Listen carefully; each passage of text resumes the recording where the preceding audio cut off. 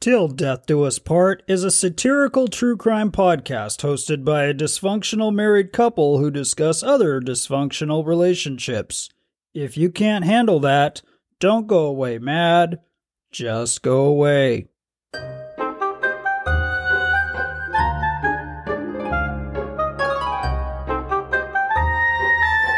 Hello, and welcome to episode 59 of Till Death Do Us Part. I'm Daniel. And I'm Melissa.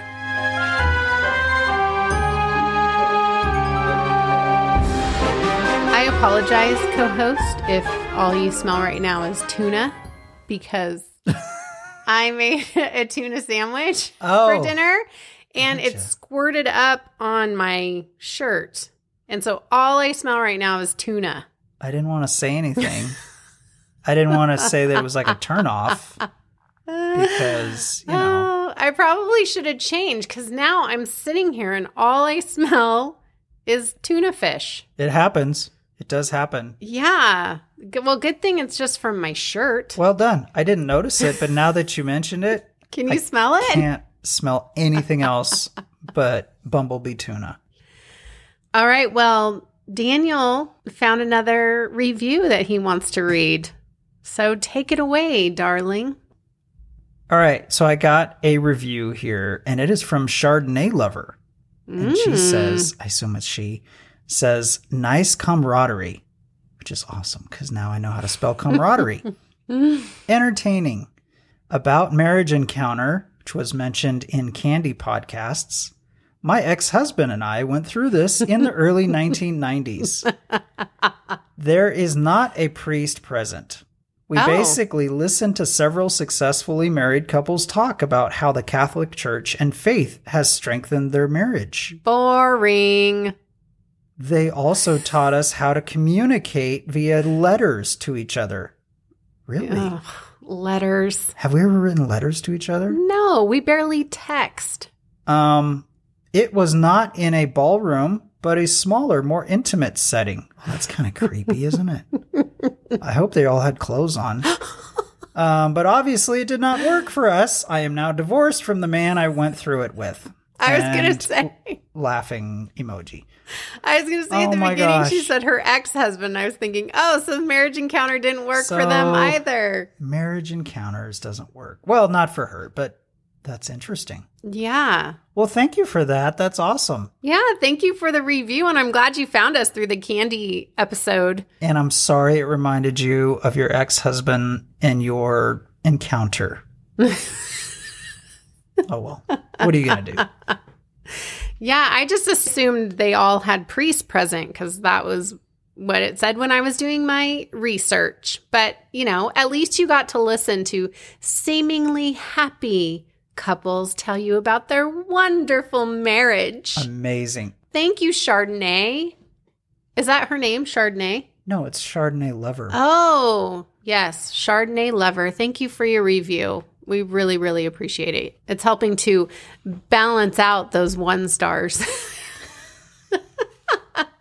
Because for one star review, you have to get 25-star reviews. Something like that. Just to balance it out. It's really stupid. It's okay. It'd be weird if someone didn't hate us. Yeah, that would be weird. No, it's good. Yeah. It keeps us humble. Yeah, exactly. I get that we're hated by at least 1 out of every 20 people that listen to us. Oh, that's fine. Just don't listen. Remember? Don't go away mad. Just go away. Yeah, and hopefully you get a flat tire on the way. And you don't know how to change it. All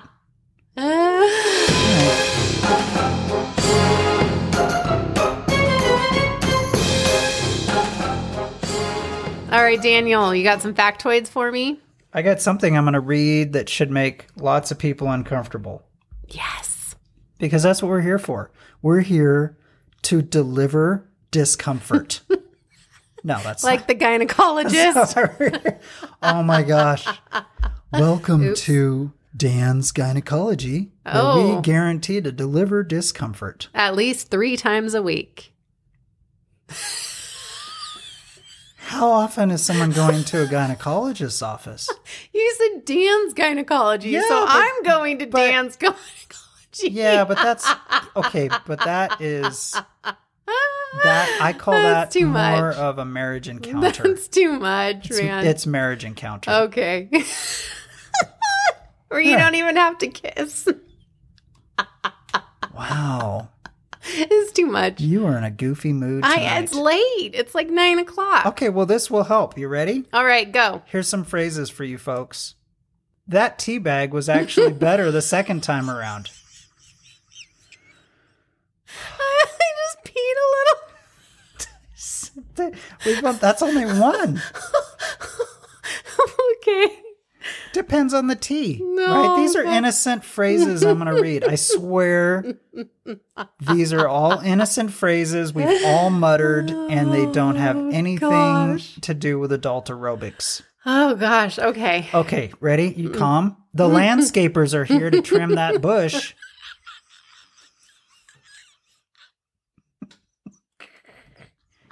See, and that is why I do my own gardening. Because And gynecology work. and gynecology, we save so much money doing our own gynecology. And Oh, gosh. I'm hot. I'm really hot right now. okay, hold on. This is all God. innocent phrases. Yes, my favorite animal is definitely the beaver. We're never gonna get through these. Oh, God. Okay. Go. Okay, all right, ready? Yes. Want a bone? That's what I say to the dog. Right? She has her milk bones, and you look at her, you want a bone? And then she wags her tail and you give it to her. Okay. See? All innocent phrases. You know, Melissa? What? A pearl necklace would look really nice on you.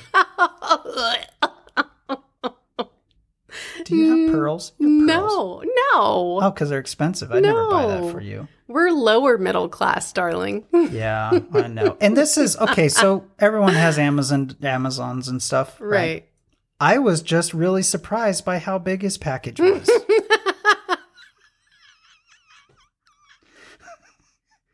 Okay, and God. for summer barbecues, Oh, gosh. I love sausage.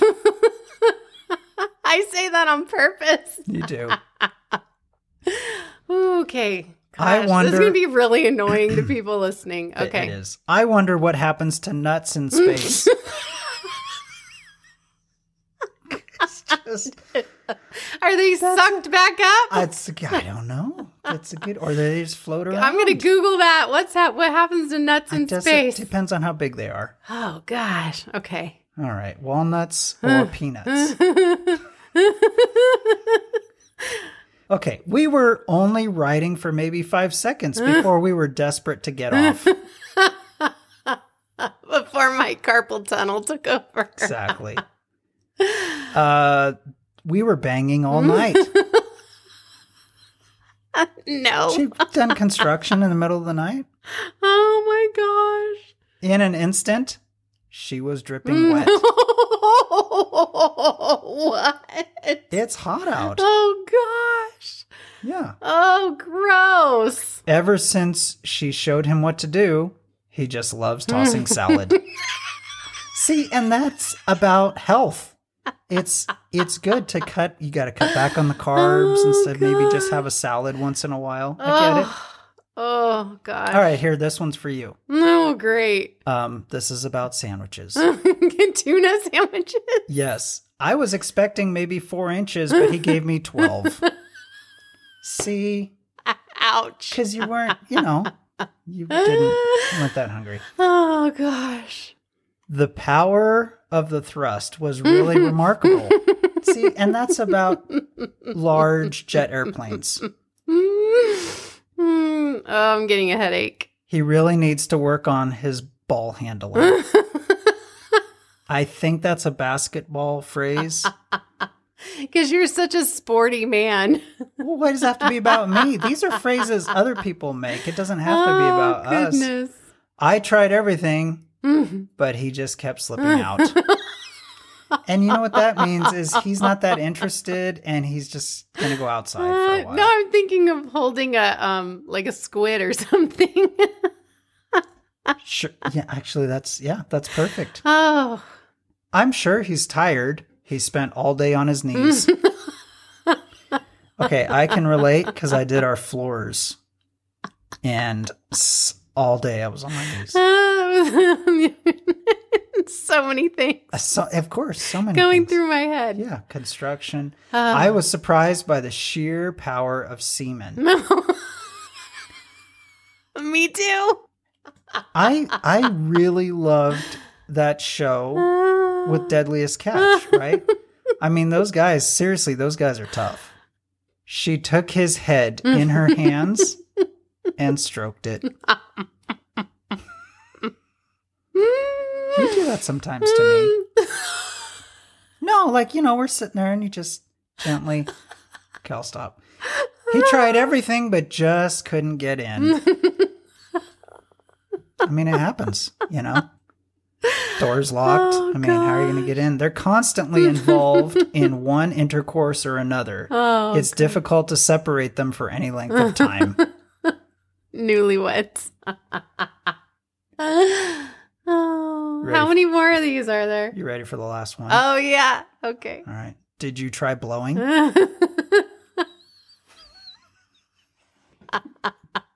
It doesn't matter what it is. That's something that everyone should say. Oh, my stomach hurts. I think I just did honey, about 15 sit-ups. The car won't start. Did you try blowing? See, it doesn't matter what it is. You say that? Oh, my gosh. Oh, gosh. That was good. You're welcome. That was funny. Mm-hmm. I have to look over that list again. That was good. You're welcome. I like the funny ones. I did just pee a little bit, but I like the funny ones.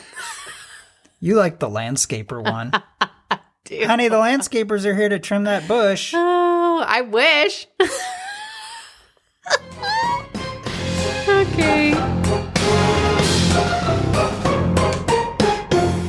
Hi, everyone.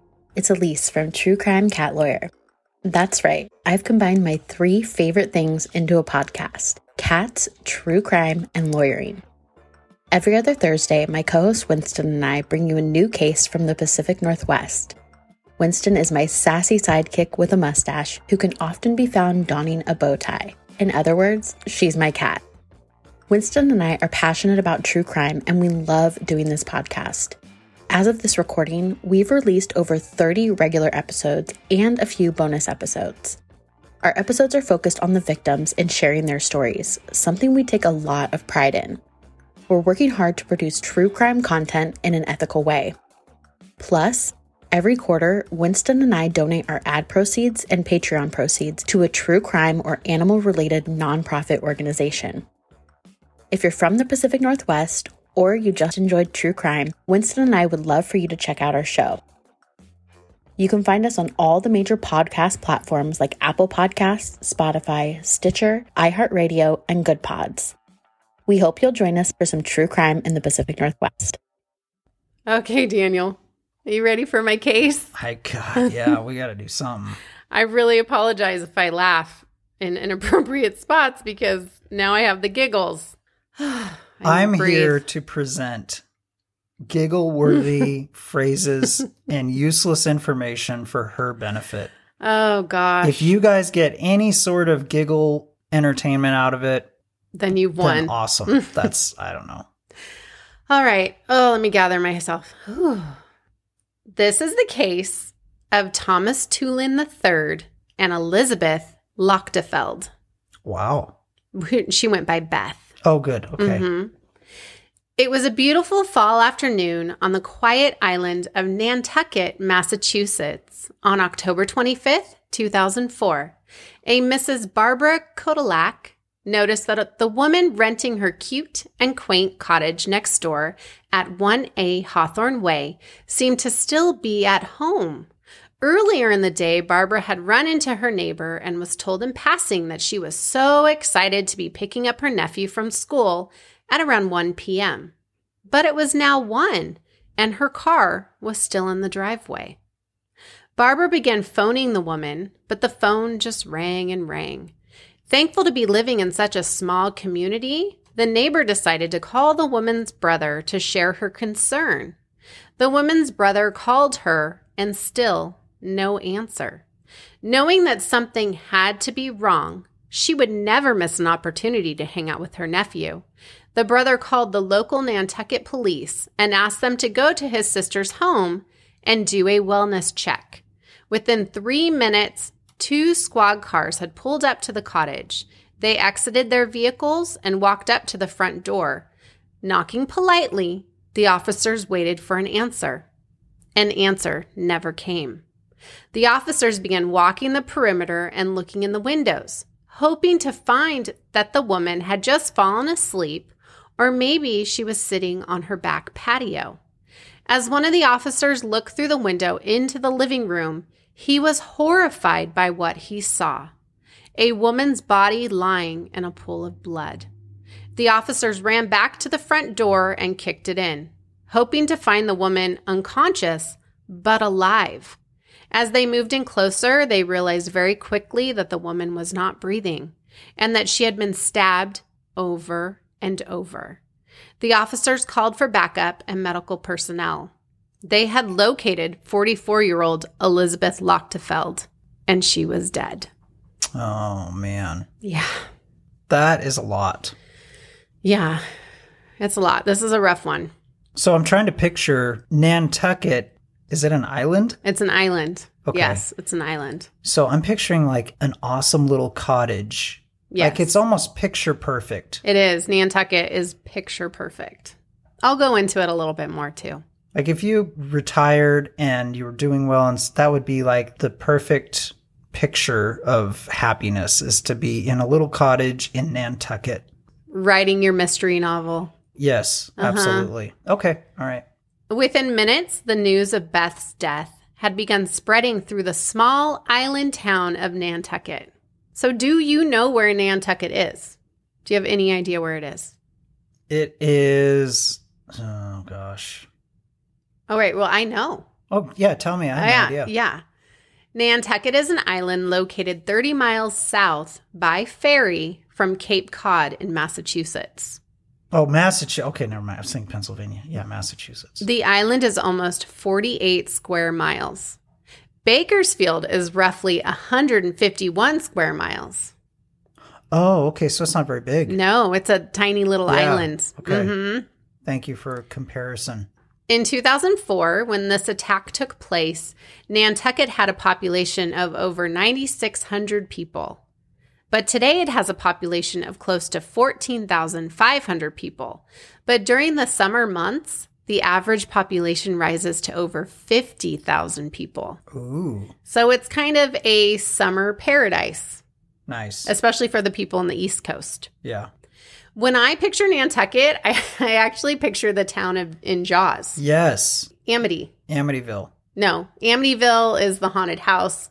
Amity is the island that Jaws took place. Is that a coincidence?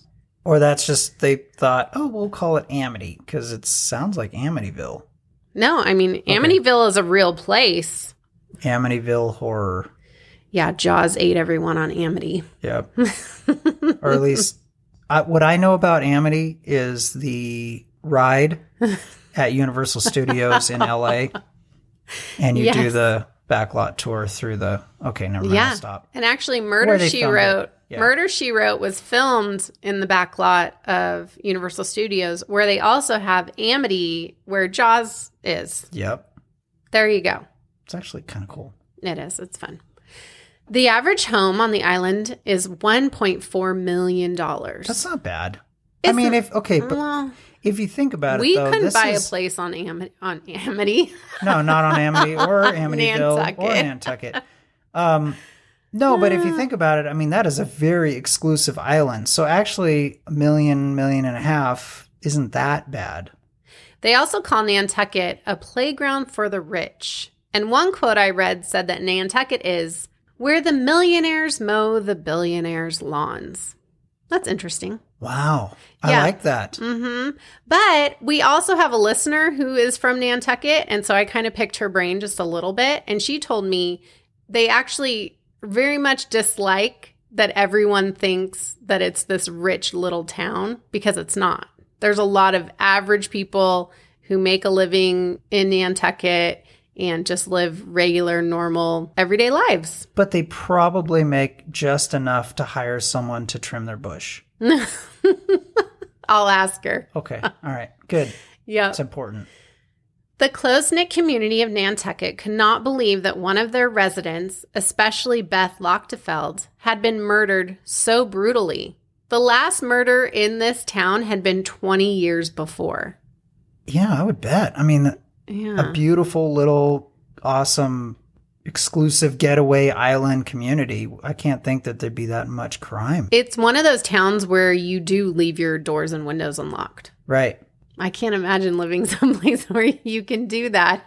Oh, that would be awesome. It would be cool, but I've never lived in an area like that where you could just leave everything open. If we get enough pit bulls and have a fence, we could absolutely leave everything open. Pit bulls get a bad rap. They're not mean dogs. I didn't say they're mean. Okay. Just if you jump in the yard, they'll kill you. But other than that, they're sweet.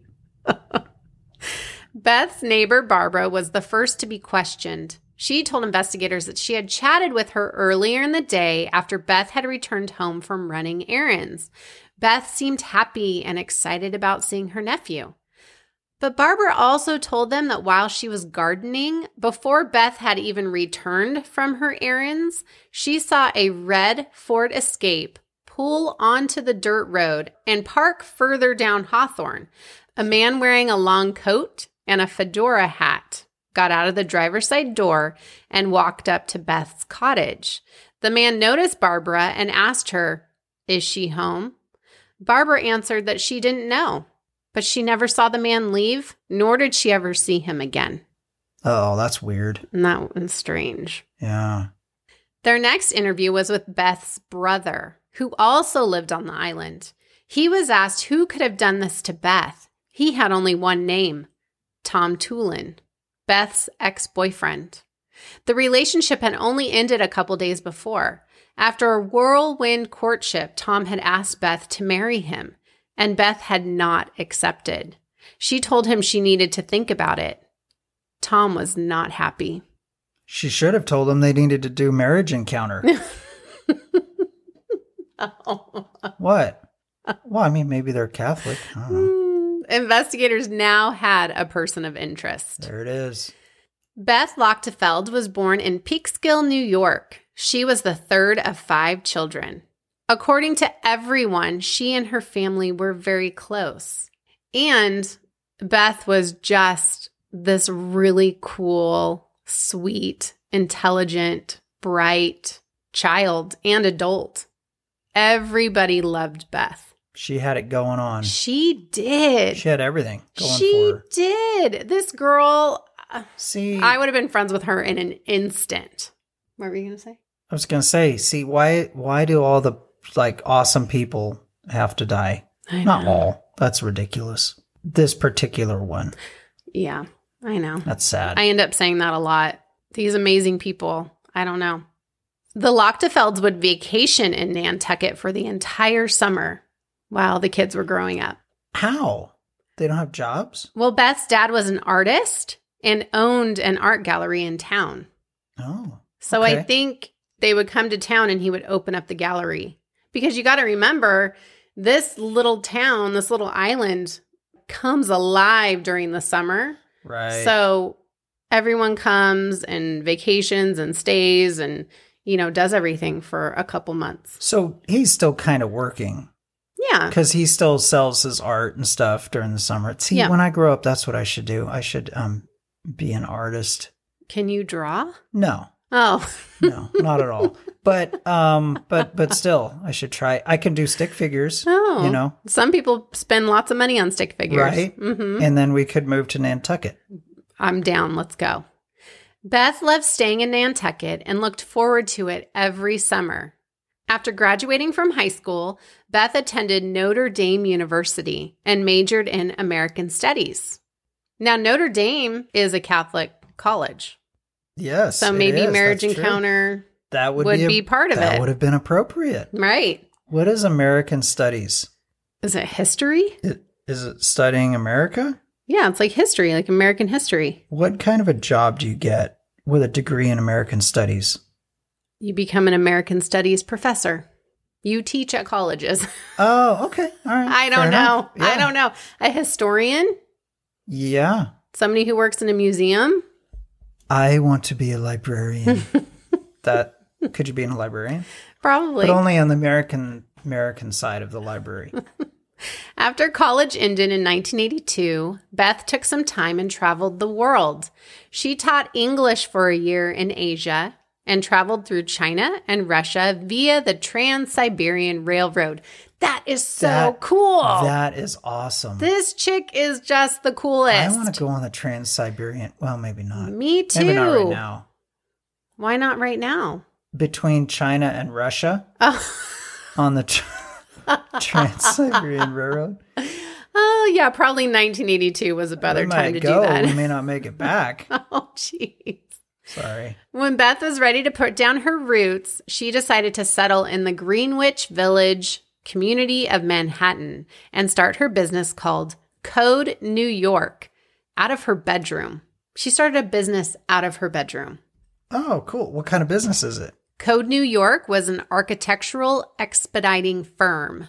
Beth would help local architects and contractors comply and understand the crazy world of New York City building codes. Oh, that is quite lucrative business. Yeah. That is good. Okay. Beth was great at her job. Okay. She was smart, ambitious, confident, and quite the problem solver. Everything you need to learn these codes of New York City, I'm sure. I think if you can survive a trip on the Trans-Siberian Railroad from China to Russia, you're ready to tackle anything. And she was. After almost 20 years and helping to grow the business into a multi-million-dollar enterprise, what? Beth sold her shares in 2002. She was ready to focus on finding love and hopefully start a family of her own, eventually moving permanently to the beautiful coastal island of Nantucket in the spring of 2004. But she was not alone. Her parents and one of her brothers had permanently moved to the island as well. Oh. I know, isn't that cool? Dang, they're taking over. Yeah. And she was, well, when she moved there, when she sold her shares, she was 42. And so when she met her untimely death, unfortunately, she was 44. She was. She was like a young child. And what? And she was a millionaire. I can't imagine being that young. Well, that's our age. Oh, she's a year younger. I can't imagine being, she's my age. I can't imagine being a millionaire at 42. You're almost 43. Stop. That Labor Day weekend, a friend on the island called Beth and told her that she was looking at the man that she knew Beth was going to marry. So we're back into 2004.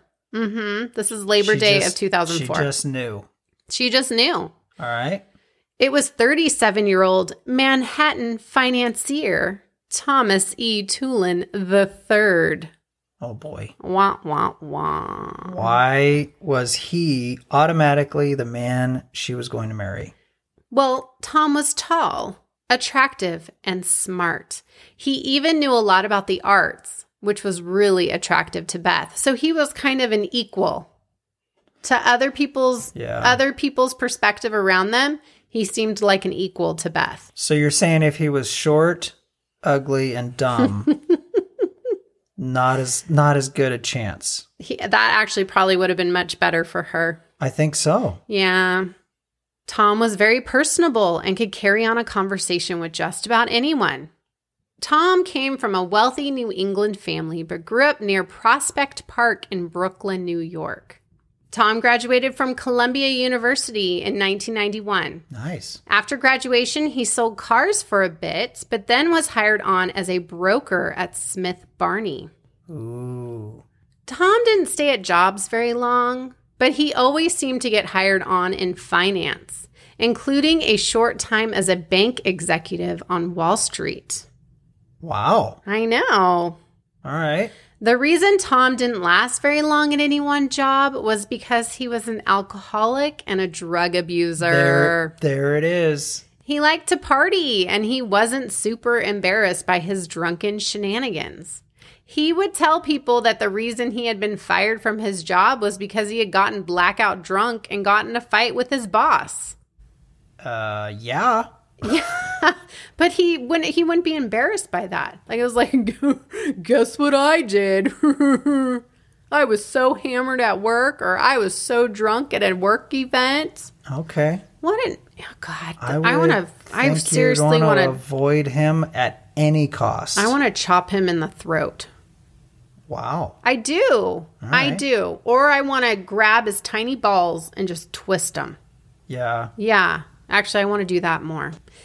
Let me finish. Yeah. All right. How would his nuts handle in space?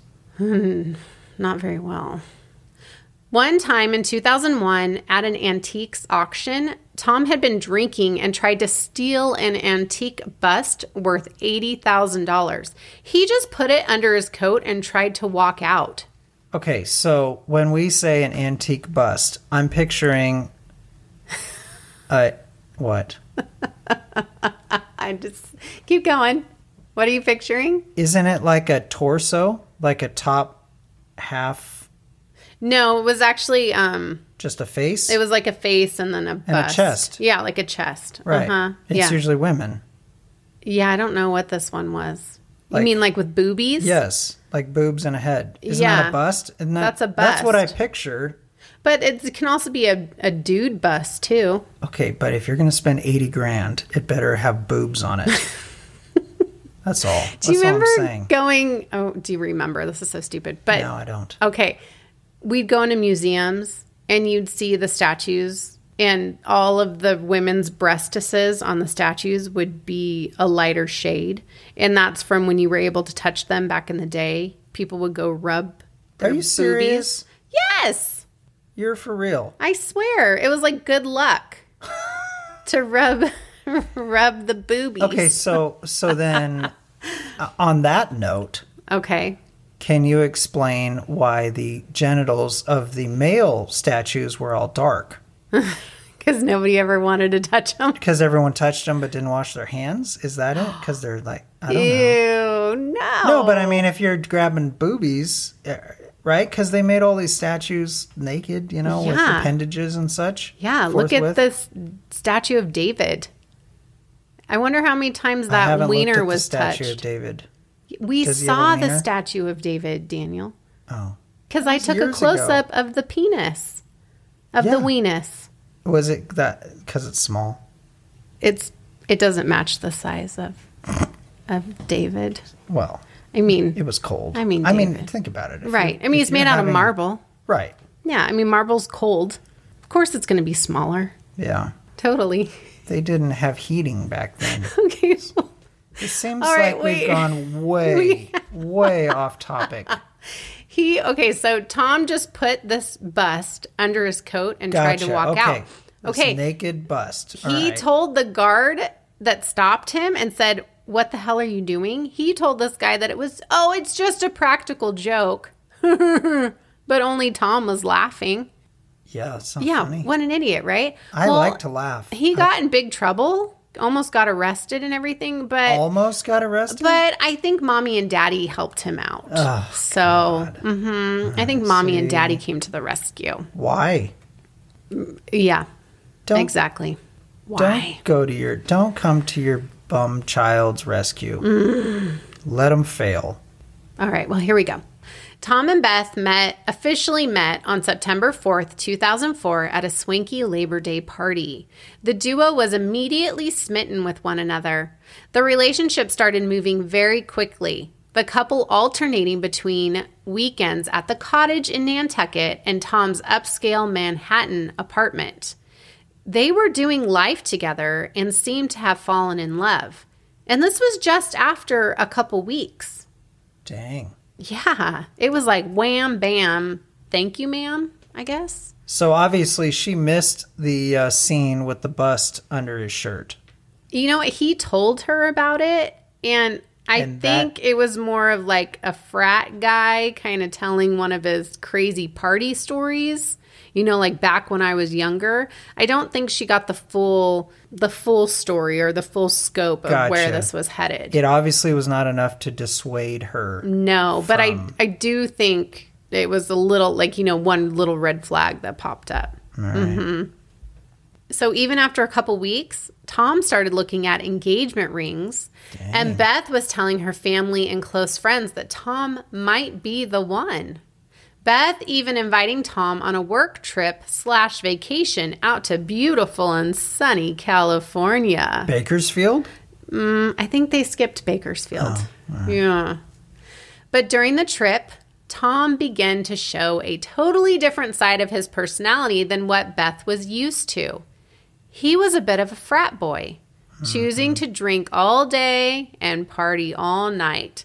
That was not what Beth was looking for, and she cut the trip short and flew them back to the East Coast. Beth deciding to end the relationship before it went any further. Good job. But Tom was able to finagle his way back into Beth's heart. He promised to change and to limit his drinking. According to Beth's brother, though, she had broken up with Tom for good 2 days before her murder. Uh-oh. Yeah. So they'd already broken up twice. And the second time was like the final time she was done. Yeah. After processing the crime scene and following the blood evidence, investigators surmised that whoever attacked Beth had been waiting for her inside the cottage. Beth was initially attacked in a little office area off of the bedroom while sitting at her desk. She had managed to run into the bedroom where a large pool of blood had been found on the bed. Somehow Beth had broken free and ran out of the bedroom and down the hallway, leaving a trail of blood and bloody hand streaks on the walls. Oh, jeez. Finally making it to the living room where she was attacked for the last time. Beth's body was examined. She had been stabbed in her back and chest 23 times. Wow. She sustained defensive cuts on both hands, and one of her nostrils had been sliced. Oh. Beth had fought hard for her life, and it took a while for her to bleed out and die. So those cuts on her hands were extremely deep, and there were a bunch of them. So Beth was fighting. So she was blocking full, Yes. attack strokes from a knife. Exactly. Oh, man. She fought and she ran and she fought and she ran. Ugh. In the bathroom, investigators noticed blood around the sink. The killer must have washed up after the attack. The killer also left love notes and poetry scattered about the living room and had placed a sex toy on Beth and laid a tube of lube next to her body. The killer had also sprinkled marijuana all over the top of Beth's deceased body. What's with all the stuff?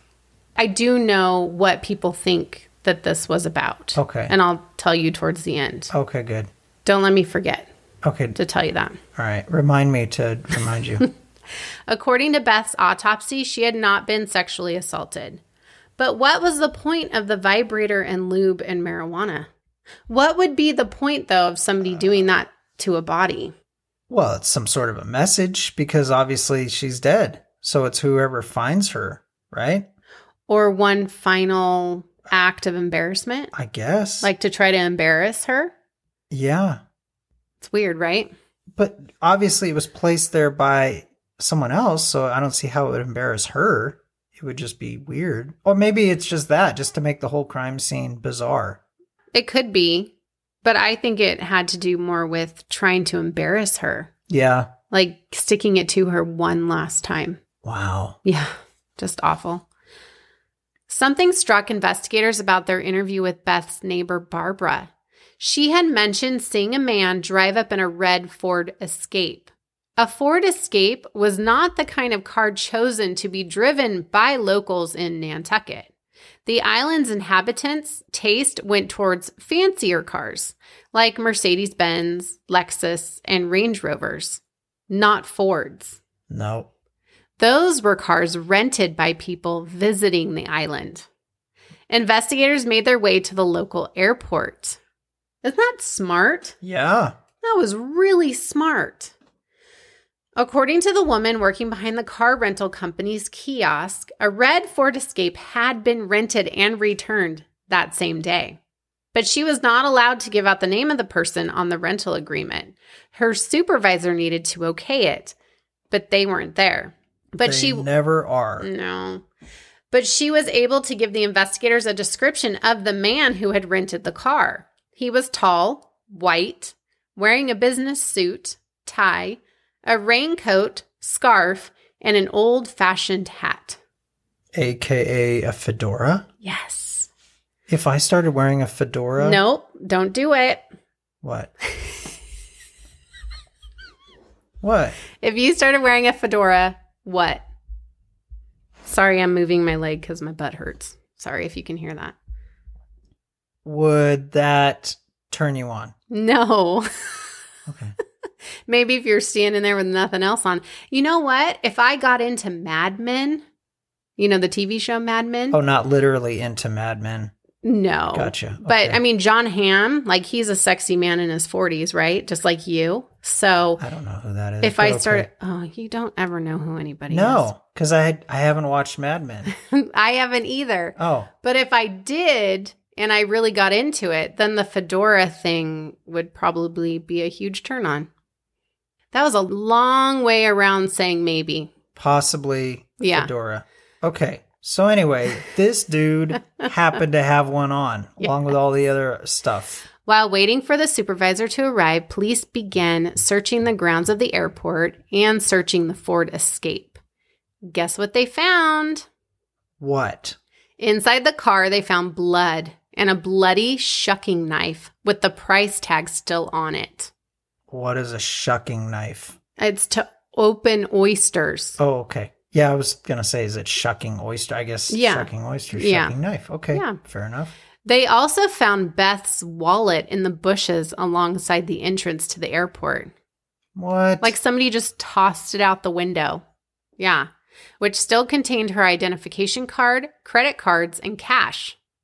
So she wasn't robbed. Right. Yep. Inside the airport, police searched the trash cans. Inside a receptacle, receipts with Tom's name were found. Oh my gosh. The receipts and paper towels had a dark brownish red substance splattered and smeared on them. It was dried blood. Of course it was. Yeah. That matched the blood found in the rental car that matched Beth's DNA. I would say that they have found something. Ding, ding, ding. Fairly important. Within the hour, investigators were given the name on the rental agreement for the Ford Escape. It was a Thomas Toolan. Of course it was. Beth's ex-boyfriend. He had been in Nantucket that day. According to flight manifests, he had arrived on the island on the first flight in from Manhattan and had left on the afternoon flight to Hyannis. Hyannis? I'm guessing it's not high anus. It is high anus. That's how it's pronounced. Say it right. Hyannis. That's high anus. I like hyenas. I do too. Hyannis in Massachusetts. Sorry if anybody lives there, but I'm sure many people say Hyannis. Hyannis. You know what that is? What? It's when someone's bent over and you wave at it. Hyannis. How do you spell anus? Oh my gosh. No, seriously, how do you spell anus? Like butthole. ANIS. Oh, darn it. Okay. This is HYANNIS. Yeah, so hyannis. Hyannis, yes. Oh, Melissa, you're an idiot. All right. I doubt that. Nantucket police put out an all-points bulletin for Thomas Toolan with a description of him and the car that he had rented at the Hyannis airport, a gray Chevy Impala. Officers were told to look for the car driving between Cape Cod and New York City. Within minutes of the bulletin, a state trooper in Rhode Island spotted the car. A roadblock was put in place and Tom was pulled over. As Tom was being questioned, an officer spotted open beer bottles in the car, an empty vodka bottle, and a bottle of prescription pills. Just chilling on the seats, just rolling around. Wow. Yeah. Tom was given 2 breathalyzer tests and failed both. They also found blood-stained clothing in the back seat. Tom was put in handcuffs and arrested for driving while intoxicated and being a fugitive from justice. This all happened within 4 hours of Beth's body being found. Dang. Only 4 hours. For a small island town, the Nantucket police really had their stuff together. No kidding. Good for them. Because they probably don't get a lot of activity, No, right? they really don't. And so for them to just like boom, boom, boom. Right. They probably don't have a lot of officers because it's a small community and they never have crime. No, they have Chief Brody. Absolutely. Yeah. Yeah. Chief Brody. That's what they have. And, Chief Brody would have been able to solve this murder as well.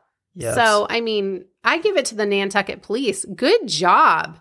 That is awesome. Yeah. I'm an idiot. What? We kept making fun of hyenas. And I said, it's not spelled A-N, whatever you said. And I said, it's A-N-I-S, which is totally wrong. It's A-N-U-S. You said you spelled it wrong. Wrong. You spelled it wrong. You're supposed to be the smart one. I know. And I was thinking about that as you're telling me this. I'm like, that's not right. Is that why I didn't have your full undivided attention? I pictured it in my head, an anus.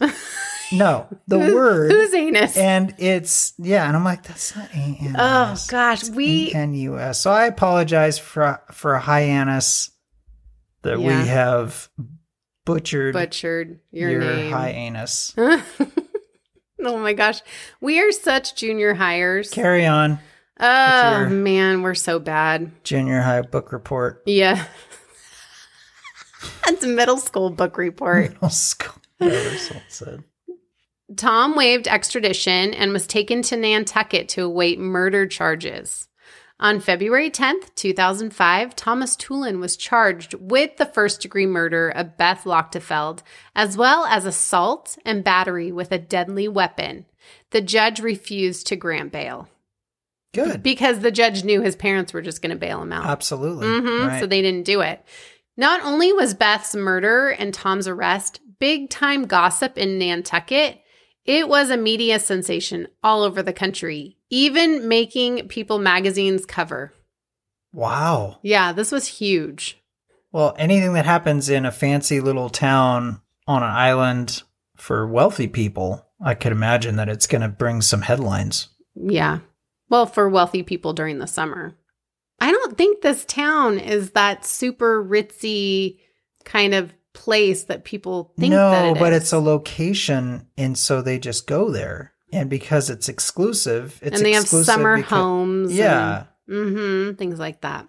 It's like the Hamptons. Yes. Right? Yes. Except not as sprawling and grand estates. It's smaller because it's like a little island. Oh, that's true. That's how I picture it. It's not the Hamptons, which is these giant, huge coastal estates. Yeah, these McMansions. They're not Mick. They're just mansions. They're just mansions. Yeah. Like, 10, 20, $30 million estates and stuff. Oh my gosh. There's so much more you can do with that money than spend it on a stupid house. If you're worth $1 billion, what's $30 million? It's nothing. No, I know. Anyway, whatever. Not to get into finance and stuff, but I forgot what I was talking about. I don't remember. Since Nantucket is such a small town, the Superior Court of Nantucket only meets 2 times a year. What? Yeah. Only twice a year. Dang. All right. Which gave the prosecution plenty of time to build their case against Tom. Wow. Before the trial had even begun in September of 2006, Tom and his defense team filed a motion for a change of venue based on extensive pretrial publicity surrounding the case. The motion was denied. Now, I totally get why they were trying to move the trial to a different area. Because how were you going to get a jury of your peers when your peers all knew the victim or the victim's family? I totally get it. I'm glad they weren't allowed to because Tom's a POS, but I totally understand why they're trying to get it switched to a different venue. Any defense attorney would do that. For sure. Almost right away they're going to try because it usually would work to their advantage. Yep. Tom's trial for the murder of Beth Lochtefeld began on June 4th, 2007. The prosecution went through the days leading up to the murder and the murder itself as a way of showing motive. I'm about to walk you through it. Sweet. Are you ready for this? Yep. A lot happened in a short amount of time. On Friday, October 22nd, a couple days before the murder, Beth was in Manhattan staying with Tom, so they had gotten back together after their trip to California. Oh, okay. The couple had gone to the Metropolitan Museum of Art. While Beth was looking at a piece of art, Tom dropped to one knee and pulled out a box. Inside the box was an engagement ring. Beth did not say yes. Instead, she said, "Let me think about it." Tom got pissed. Heck yeah. Tom was super pissed. He could not believe that Beth was not accepting his proposal right then and there. He began causing a scene in the Met. You do not cause a scene in the Met. You take that outside, sir. If he causes a scene in the Met, or anywhere for that matter, she should have said, I thought about it. I just thought about it, and no. Hell no. Beth turned and ran out the front entrance. Tom ran after her and caught up with her on the sidewalk. Witnesses saw a man, Tom, physically pushing and pulling a woman, Beth, into a cab. What? Like bystanders watching this happen. Oh, jeez. According to what Beth told her brother, after the couple got back to Tom's apartment, against her will, mind you, he somehow physically got her up to his apartment, which means there had to be people witnessing this, especially a doorman. Like, he lived in a fancy apartment building, and there's a doorman, I'm sure. So nobody did anything. So in his mind, he wants to force her to marry him and then they'll be happy? Yeah, it gets worse. Oh. Good. I don't know how, but okay. So once they were back to Tom's apartment, he began drinking heavily and threatening Beth with a gun. Oh, jeez. And he wouldn't let her leave the apartment. Of course not. He also sexually assaulted her. Yeah. As Tom passed out from heavily drinking, he made sure he laid across Beth's legs so she couldn't leave. What a sicko. How? Oh, okay. But if he's passed out, couldn't she just push him away or grab the gun from him? No, he was a big guy. He was a big guy, over 6 feet, just a big guy. And she was just average on the smaller side, and he laid across her so she couldn't leave. And he passed out. So all of his weight is on her. She couldn't get him off. He's not 700 pounds. No, but he's also drunkenly passed out on her. And she doesn't want to wake him, though. Wouldn't she want to lean over and choke him out while he's passed out until he stopped breathing and then go, I don't know what happened? Isn't there a place on somebody's neck you can just push it and they die? Yeah, if you push a knife into their neck. Yeah, I mean, if you crush their windpipe, then they're not going to breathe. And then it's over. Poor thing. Anyway, sorry. Okay, so around 3 a.m., Beth was able to get out from under Tom's body and left the apartment. Oh, okay. So she did get out from under his giant heaving body. Being too scared to wake Tom with the elevator ping, she walked down numerous flights of stairs and out the front door. She was scared to death of him because he was threatening to kill her in that apartment. Okay. So she didn't even want to wake him up. She was that scared. Yeah. Beth hopped on the next flight to Nantucket and immediately went into the police station and inquired about a restraining order against Tom, but she didn't fill one out. Did they take a statement from her and she tell them, hey, this is what this psychopath just did to me?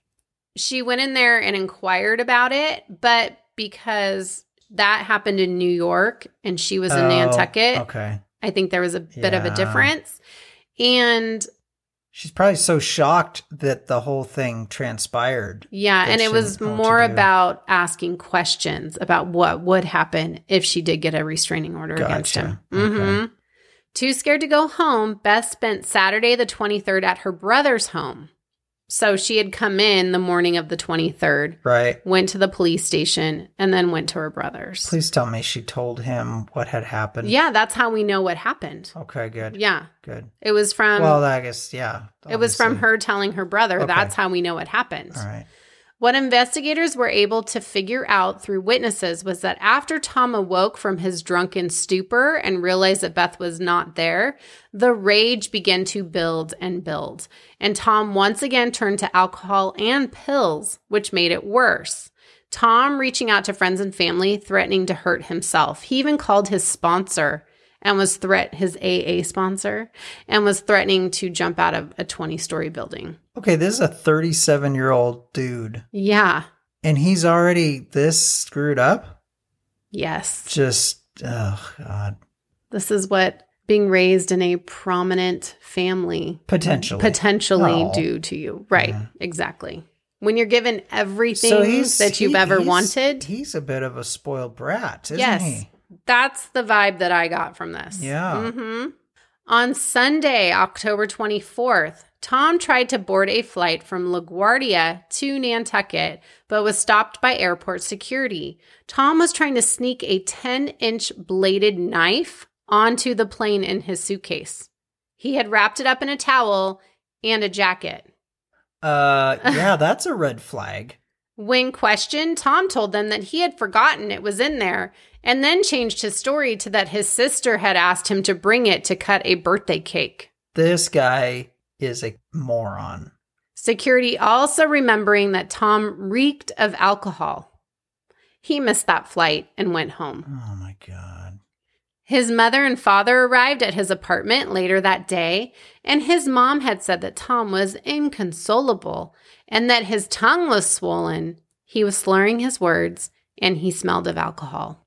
At least she was honest. And they didn't feel that anything was off. Oh, no, they did. They knew he had issues. Monday, October 25th, Tom caught a morning flight into Nantucket. His plane arrived at 10:45 a.m. Tom rented the Escape and drove it to a local bait and tackle shop where he purchased 2 shucking knives, drove over to Beth's house, and hid inside her cottage in wait. As Beth sat down at her desk to do some work, Tom attacked her, stabbing her 23 times. As Beth lay dying on the living room floor, Tom cleaned himself up, found the items, and put them on her body, and then left. Tom returned the rental car and caught a 1 p.m. flight to Hyannis, Massachusetts. At 1:21, he was seen renting another car to drive back to New York City. Jeez. So that's the timeline. What the prosecution was trying to prove was that Tom premeditated the murder and was of sound mind. They showed the jury CCTV footage inside the airport of Tom renting the car and walking around. He was stable and seemed sober. The woman who was behind the counter at the car rental kiosk said that Tom seemed lucid and was not intoxicated. So did the cashier at the bait and tackle shop. Oh, boy. The defense had another tactic. They were not going to deny that Tom did it. Actually, they basically said he was guilty of Beth's murder. But Tom was suffering from a profound frontal executive dysfunction disorder, which meant that he could not control his impulses and could be aggressive. Adding all the alcohol and drugs Tom took on a regular basis, this was a perfect storm of non-executive function and an inability to control one's emotions. If he could not control his emotions and impulses, then he was not criminally responsible for his actions. Basically, he was insane at the time of Beth's brutal murder. He had just snapped. Wow. Okay. That's why you hire very expensive attorneys. I disagree. With what I just said? No. Oh. With the fact that he should be not guilty because it's not his fault. Right. Another witness that got up on the stand said that Tom was also suffering from dementia, psychosis, and depression at the time of the murder. But this is also a therapist who was paid by the defense. So Dementia? Dementia. Okay. Yeah. In the appeal documents I found, the defense said that Tom was not responsible due to brain damage and mental illness caused by his addiction that was exacerbated by his ingestion of alcohol and drugs the day he murdered Beth. So once again, it was not Tom's fault. So if you are completely out of control and you take drugs and alcohol, then you can get away with anything? Is that their defense? Basically. Or that it wasn't premeditated. He had just snapped. So that it was more, it was just a crime of passion or murder too.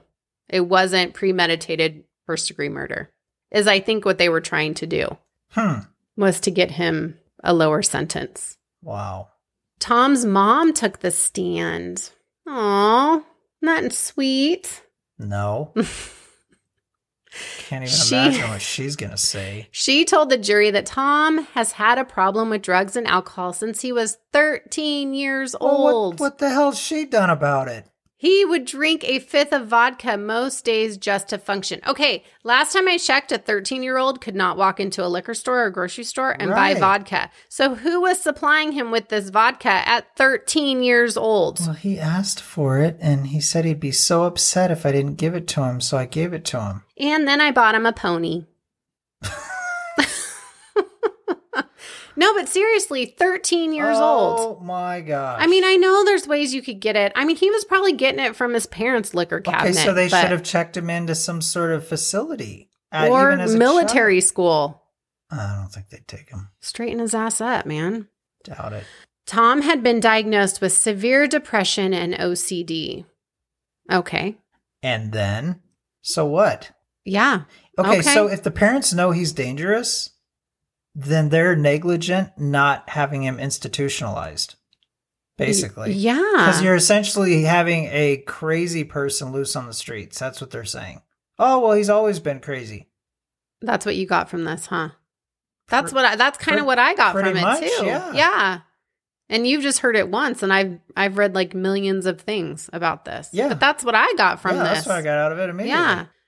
Tom had also attempted suicide in the late 80s. I bet. Tom's parents paid for rehab several times starting in 1999. Okay, but 1999 was only 5 years before the murder. Right. So he was in his 30s Yep. when they're paying for him to go to rehab. Wow. Seems like it was a little late, right? A little bit. Okay, so we are not the best of parents. We don't sit here and say that we have the perfect marriage, we have the perfect family, we have the perfect kids. We are just trying to keep our head above water, right? Would you agree? Yeah. Okay. Yeah. Trying to keep our kids alive. Yes. That's about it. But let me tell you, if our kids were drinking vodka at 13 years old trying to numb themselves, we would take responsibility for that. Yeah. That would be on us. There'd be some interesting for sure repercussions. Yes. And it wouldn't just be our kid going in for help. It would be us going in for help too, because there's something that we were doing wrong as parents. Right. Yeah. Dang. I know. Tom also battled a prescription drug habit. Of course he did. He took anything and everything. Xanax, Klonopin, Celexa, benzos, methamphetamines, Paxil, and Zoloft. Good Lord. He would even get canine tranquilizers for his dog and then take those. So, wow. So he is really messed up. He has a horrific drug addiction. I actually agree with the defense in that he has something severely wrong with him, even as a child. Yes, there are some definite frontal lobe issues going on. Okay, here's my but. Okay, but. My big but. All right. My big but is you also started out saying that he was great with jobs. Like he could go get an awesome job. He was great getting the job, but he sucked at keeping the job. Because of his alcohol and drug issue. Yeah. if he's so screwed up, how is he able to get the job? Maybe he's a great interviewer. Or maybe he got jobs at all the places that his parents knew the owners. Oh, that's a good point. Yeah, I think this goes... some of this is going back on the parents. Uh-huh. Mm-hmm. Okay. So, sorry. Sorry, parents. Yeah. When Tom was arrested for driving under the influence, his blood alcohol level when they tested him was twice the legal limit. Okay. A forensic toxicologist testified that after doing some complex math calculations, he believes that at the time of the murder, Tom's blood alcohol level was at least 0.30. 0.30 is above confusion and into the stupor phase. Yeah, but he's also a professional alcoholic. Ding, ding, ding. Yes. So he knows how to handle himself being drunker than we've probably ever been in our entire lives. Yeah, probably. He can still function, whereas he's we would be in the bushes. Yes. And I have been in bushes before. Yeah. What is it with bushes and drunk people? Do they just attract each other? I don't know. I'm going over here in the bushes. Maybe we think they're going to hold us up. They don't. They don't. No. And you get cut in weird places. Anyways, moving on. Wow. Prosecution argued that Toolan could not be considered insane at the time of the murder since he showed full cognitive function in planning the murder, then trying to cover it up. Yes. So he went into that bathroom and washed his hands. So he was trying to cover it up. So it's not like he did it and then sat there in it and just sat there until they found him. Yes. Like in a crazed, like stupor, just totally out of it and didn't know what was going on. Right. Like sitting in the couch, rocking back and forth as the police showed up. Yeah. He figured out he could fly back. Yeah. He went and returned the rental car, bought a plane ticket, and got on a plane. Wow. I mean, he knew what he was doing. I couldn't have done that. There's no way. Not even 100% sober could I have done that. And then he takes love notes and poetry and spreads them around the house. And then goes and gets a toy and lube and sprinkles marijuana over her body just to humiliate her one last time. Wow. Is really what people say is his reasoning for doing that. Is he wanted to humiliate her. It's kind of childish. It's very childish. That's all I can say. It's like, okay. Like, really? I'm mad at you. I'm going to go grab your toy and some lube and a little bit of pot, and I'm going to put it out so everybody can see it because I'm a man baby. He is definitely a man baby, that's for sure. Gosh. I see. Don't you want to grab him by the balls and just twist him? No, I don't want to. No, I don't want to touch his balls. That's gross. Okay. Do you want to punch him in the face?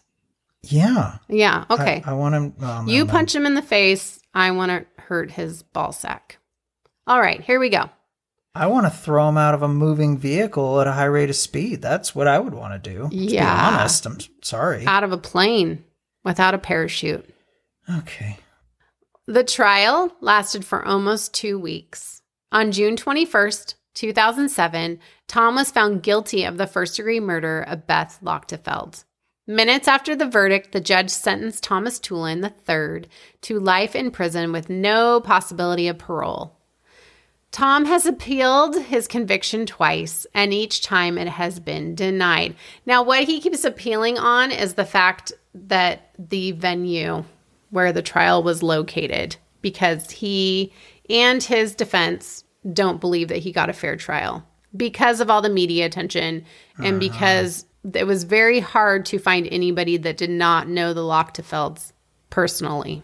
Yeah, so, I'm pretty sure wherever he was, the trial, they'd still find him guilty. Yeah. There's no way. Yeah, sorry, dude. Like, you totally did it. They caught you.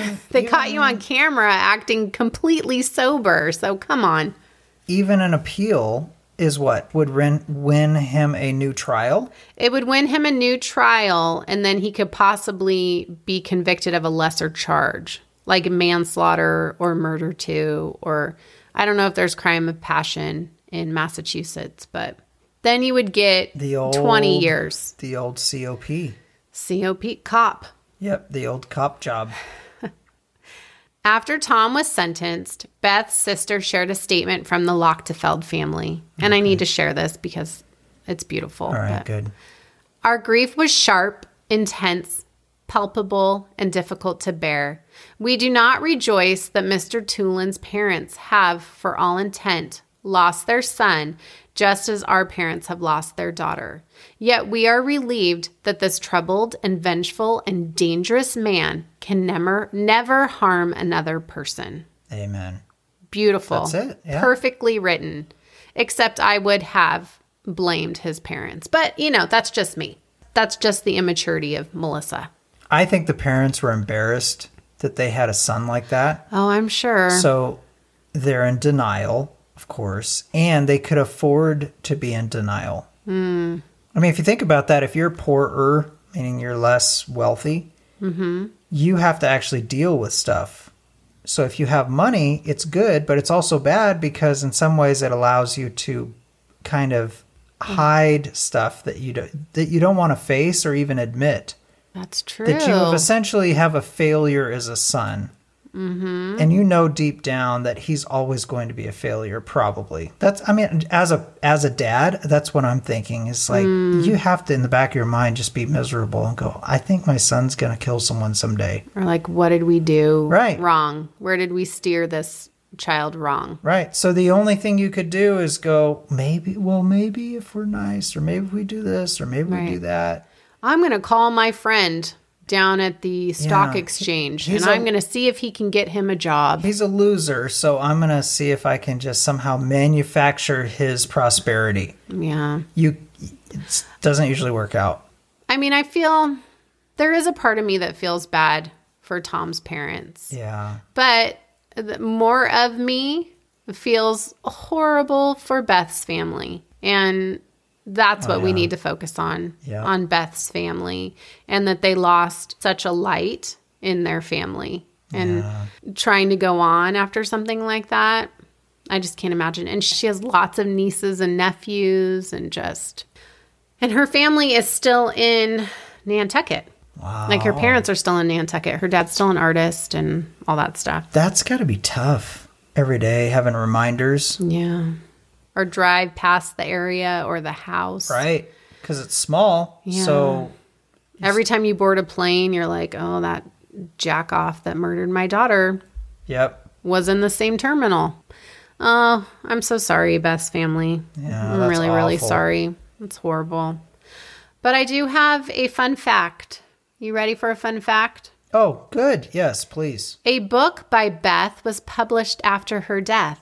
It was published by her family. It's a book of her father's artwork, including some writings by Beth. It's called Tell Me About Your Dreams. Oh. Yeah. That's cool. So that was her goal when she moved to Nantucket, was to get a book published of her father's artwork. That's awesome. And so the family went ahead and did it. So that's really, really cool. So I did find the book on Amazon. Go check it out. This is my final... I'm a very visual person. Okay. Which is why I think we should do this naked. You could not concentrate. I picture Nantucket as the town from The Truman Show. Yes. Okay. I can see that. Like a little mixture. Like that. Yeah. Like this perfect little utopian kind of island on the edge of the water. Just like in The Truman Show. Yeah, except it's surrounded by water. So was The Truman Show. Oh, that's true, because he couldn't leave. Yep. Oh, duh. Mm-hmm. Yeah, so let's put in The Truman Show, and then let's put in Amity from Jaws. Yep. Mix those two together, you got a Nantucket baby. Yeah. All right, I'm picturing it. I got it. I really would love to go to Nantucket, actually. The pictures that I saw. Yeah. Just looks beautiful and sounds beautiful. And the people, oh my gosh, the people sound amazing. The locals, just when they're interviewed, and I watched a couple things on it. No, just the locals, the cool locals who own the shops and who do things around the island. I don't know. It just sounds really cool. So, hey, Nantucket, we'll come see ya. We'll see you soon. when gas prices go down. Because we can't afford it right now. We cannot afford to drive from Bakersfield to Nantucket. Oh, God. We would not drive. Well, then what does gas prices have to do with it? Because we're poor because of gas prices. We can't afford to drive to the airport and then take the flight. That's it. Goodness gracious. Oh, Lord have mercy. I know. Well, a lot of my information came from articles. There is a book on this case. I'm sorry I didn't read it. Go check that out. I don't have any information on it. I just know that there is a book. There is a Dateline episode that I did not watch. So go check that one out. Yes. And there is a show that I did watch, and it's called Sin and Secrets. Oh. That was pretty good. Cool. But that's where all my information came from, which you guys really don't care. Because when I listen to other podcasts, I don't care where they got their information. No. Tell me the story. Because I trust you. they want you to do it. That's your job, It Melissa. is my job. It is my part-time job. We keep forgetting to tell all of you that we are on Instagram. So come check us out on Instagram. I get Daniel in awkward situations where I don't tell him I'm going to film him, and then I film him, and then he hates it. It's annoying because it's usually at the worst possible time. Like first thing in the morning, and I'm trying to make coffee or something, and she's like, oh, hey, honey, come here. We're going to film for Instagram. I'm like, are you freaking kidding me? And then he goes, now? well, what's Instagram? Yeah, what's Instagram? So we're on Instagram, and it's Till Death Do Us Part podcast. What else? Is there anything else? I think there is a be careful. Okay. Be careful. For marriage is a life sentence. And divorce is always the better option. Bye. Bye.